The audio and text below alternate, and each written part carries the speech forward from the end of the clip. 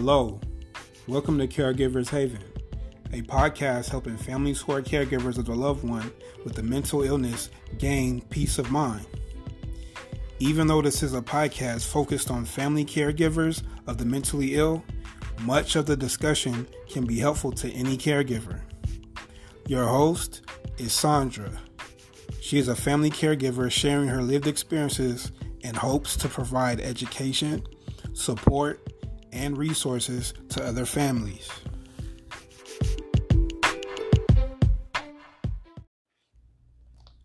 Hey caregivers, how are you? I hope you're all doing great, and I'm going to ask, are you taking time to rest, relax, and rejuvenate? Remember, we have to keep ourselves calm and healthy in order to take care of our loved ones. So, today we will be discussing de-stressing and calming ourselves when our usual techniques are unavailable.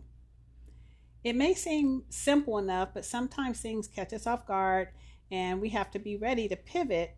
Sometimes we have to pivot from our usual calming activity. And so in my mind, self-care and self-calming are a little bit different. Some of the activities may look the same, but for me, self-care is more preventative, while self-calming and distressing can be used in an urgent situation or a crisis situation. So back in June, I posted on Instagram at Caregivers Haven a picture of me next to a river. And the caption read, "Work with what you got." During that time, I was out of state helping my daughter who was having her first baby. And things are really stressful because, first of all, we were traveling out of state during the pandemic. So we ended up driving about 20 hours because we didn't want to fly. And that was stressful, just, traveling during the pandemic, making sure we had our mask and washing our hands and staying healthy for ourselves. And also because, she's pregnant. We didn't want to give any germs to her husband, or the baby when it came.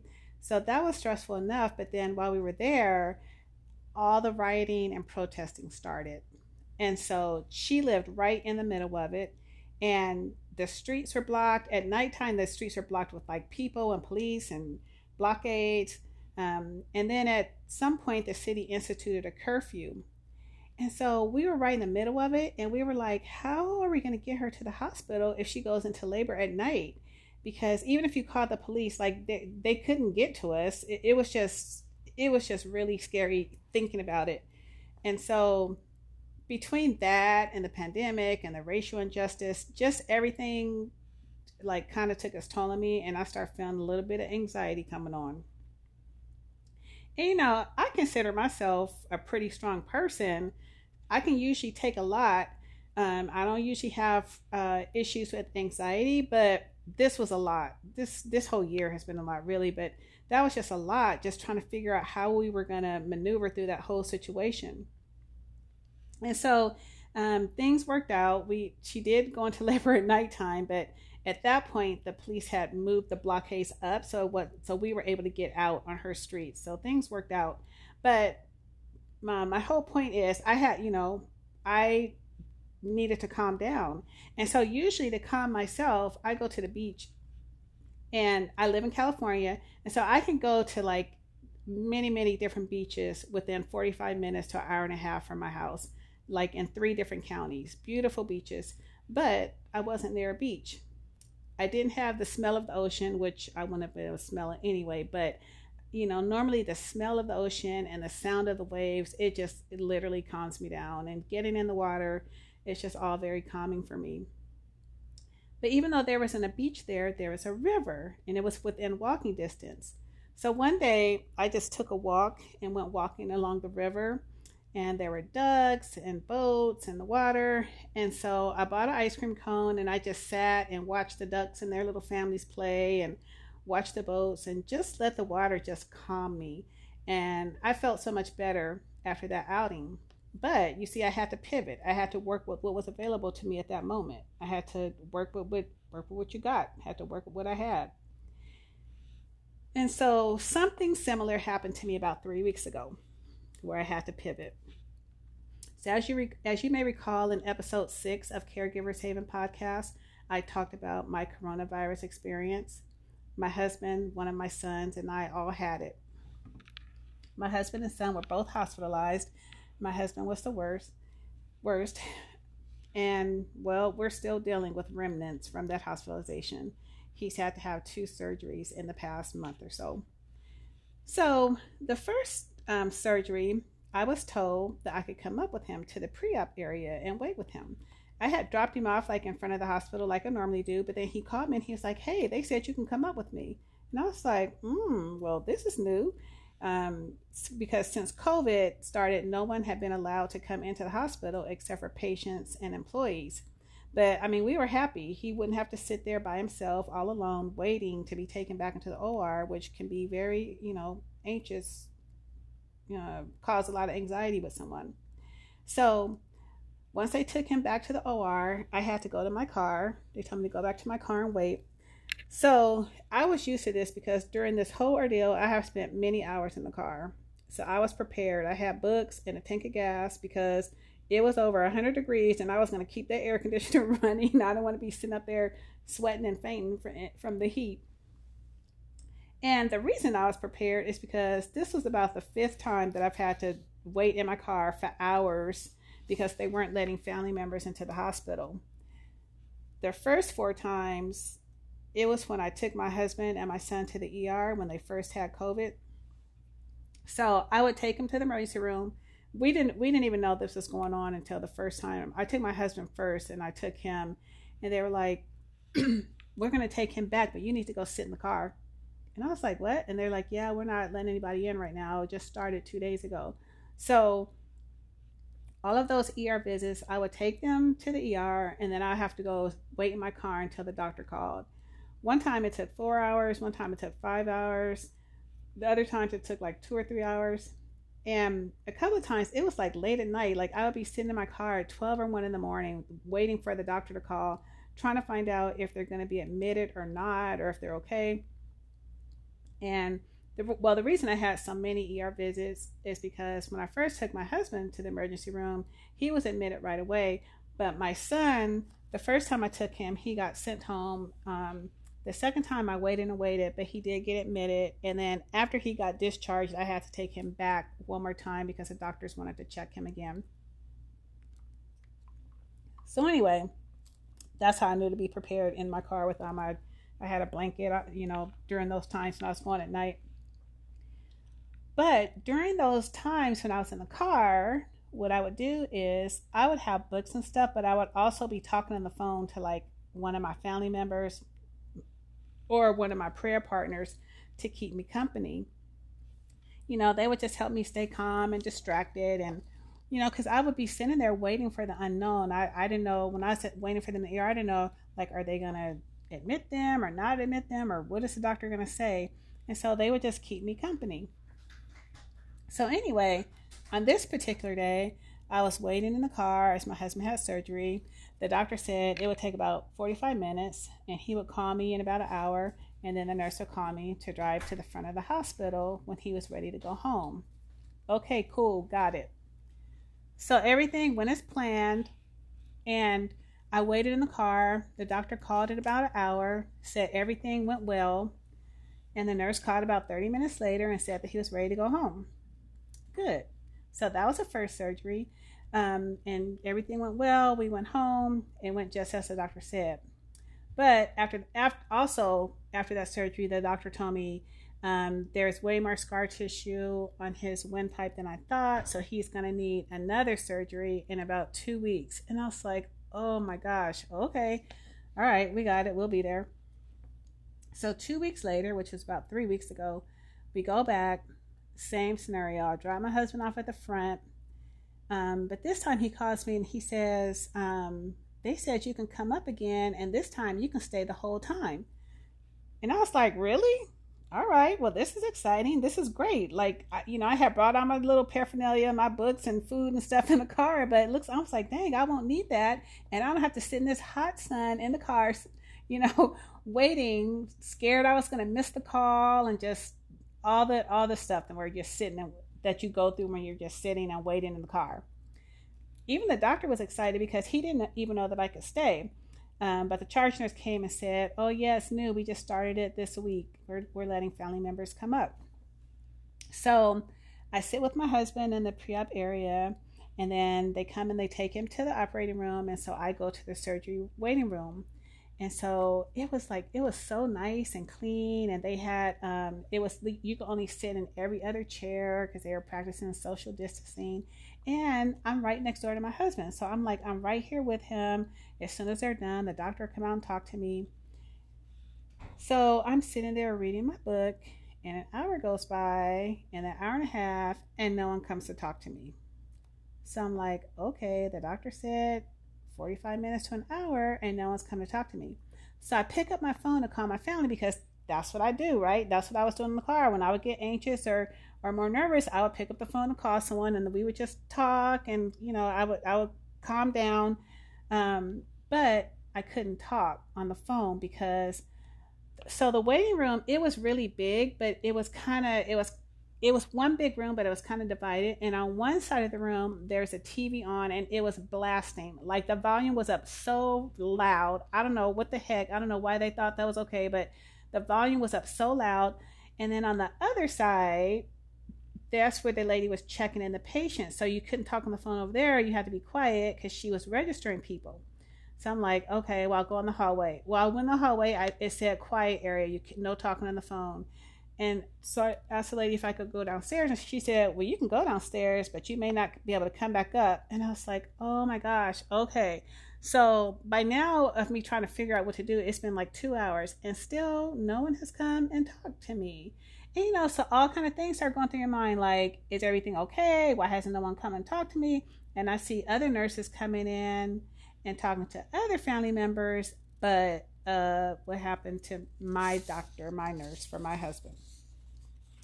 So, of course, our minds, our beautiful minds, can sometimes get nervous and start taking you down some paths that you don't want to go to.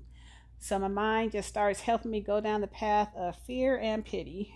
So I'm like really nervous, like wondering what's going on because they haven't come in there to talk to me.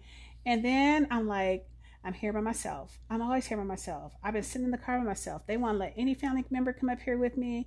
I've been in this ER 4 times. I've been in this hospital 4 additional times, not to mention all the doctor appointments in the meantime. And I'd be sitting in the car by myself. And now a second surgery, all because of this virus. And I was at home by myself when they were both in the hospital, and on and on and on. It was like the whole 6 months of this COVID ordeal all came tumbling down all at one time. And so I'm laughing now. It was not funny then because I was like really literally about to lose it. And it was all because my usual form of de-stressing and self-calming was not available to me. In that particular situation, my self-calming activity was talking on the phone to my family. And it wasn't available. I was sitting there. I was like really, really, really about to lose it. And just, all that negative chatter in my brain just going on and on and on. And I literally started feeling sorry for myself. I started thinking about everything we had been going through for the whole 6 months. And, before I was just, prayerful and positive and grateful, which I am still grateful to the Almighty God for pulling all of us through this, for we are still here, we're still healthy. But at that particular moment, I was not doing very well. So I had to pivot. And what I did is I had my phone and my headphones with me. And so I put my headphone on, and I went to YouTube and found the gospel song that I listened to when my husband and son were in the hospital. And I listened to that song all day, every day while they were in the hospital. I think I talked to you guys about it on one of my podcasts, the Clark Sisters, Trust in Him. And I just kept playing it over and over, over and over, over and over. And because I'm telling you, my anxiety was like so high, I was going to start crying or screaming or something. But I started playing the song over and over, and slowly but surely, I started calming down. I just started calming down, and I was able to start kicking out all of that negative chatter going on in my head, just kicking it out. I was able to just replace it with positive affirmations and calm words, positive words, and it just relaxed my soul. I just needed to relax and calm myself down and bring my mind back to positivity instead of all that negativity. And I mean, I've been through a lot. My family has been through a lot. So I had the right to have a pity party. Like, really, I had the right to feel alone. I had that right. But even though I had that right, I couldn't waddle in it, and I couldn't let myself go there, because I needed to be strong for my husband. I needed to be strong for me. Like, I needed to be ready to take him home when they came in there. So eventually the doctor called and my husband was discharged. I ended up being there 3 hours. Now, mind you, he told me 45 minutes per hour. It was 3 hours before he called me well, actually, he called me at the 2.5 hour mark. He called and told me that everything went well. And then the nurse called at the 3 hour mark and said, you can come back and help your husband get dressed. He's ready to go home. But if I hadn't listened to that song, I would have been a hot mess by that 3 hour mark. 3 hours when you told me 45 minutes to an hour. And you guys all know I'm a registered nurse, so I know that, things can happen. They give you a time, and then it's approximate time. But I also know that sometimes it's a long time because something happened back there. There was some emergency that happened, and I was letting myself think too much about it. So you're probably wondering, what is the point of the story? And the point is, as we talk about self-care, keeping up our energy, staying healthy and calm for our loved one, I just don't want you to forget about self-calming. And so we need to make sure that we have something in our toolbox. We need to know what's in our toolbox to distress and stay calm in a stressful situation, especially an unexpected stressful situation. I didn't expect that to happen. I just thought it would be the same as 2 weeks prior with the prior surgery, where I'd just be sitting in the car for an hour, and 1 hour we'd go home. It was unexpected. And so a lot of times when things happen that are unexpected, we get a little panicky, or we get a little upset, or we kind of start not thinking straight. And so I just want you to think about that. Yes, we know about self-care, but just also think about self-calming, distressing. And so your takeaways for today is, if you may have to pivot. You may have to work with what you got. Like, you may not have all the things you normally need, but you may have to work with what you got in any given situation. So your usual go-to for calming may not be available, and you have to make sure you have that plan B or plan C or D, sometimes we have to do.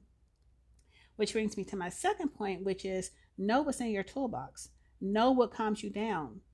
Like, have several activities available in case you need to pivot. It could be music, art, reading, going to the beach, which is my favorite. Just have different types of activities so that no matter where you are, whether you're in a private place or a public space, you can pull something from that toolbox, to calm you down. And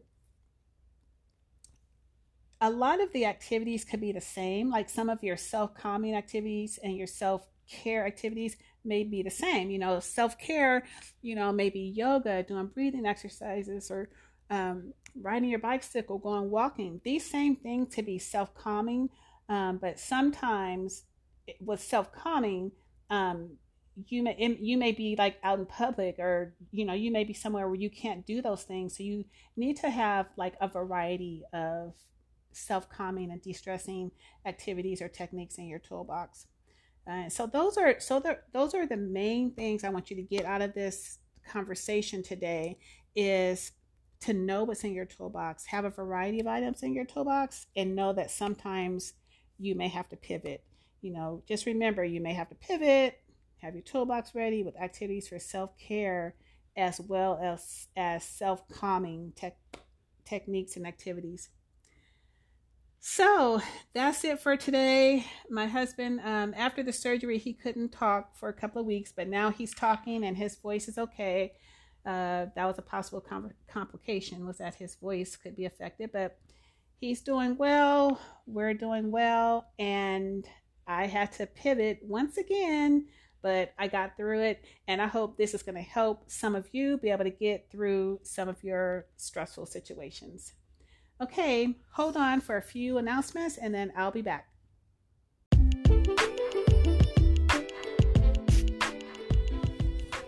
Sandra is a registered nurse, and many of her guests are healthcare professionals. However, this is not a professional podcast, nor are we associated with any mental health counseling. Please seek help with a professional provider if needed. You can reach Sandra by listening to the podcast on the Anchor app and leaving a message there, or you can DM her on Instagram at Caregivers Haven.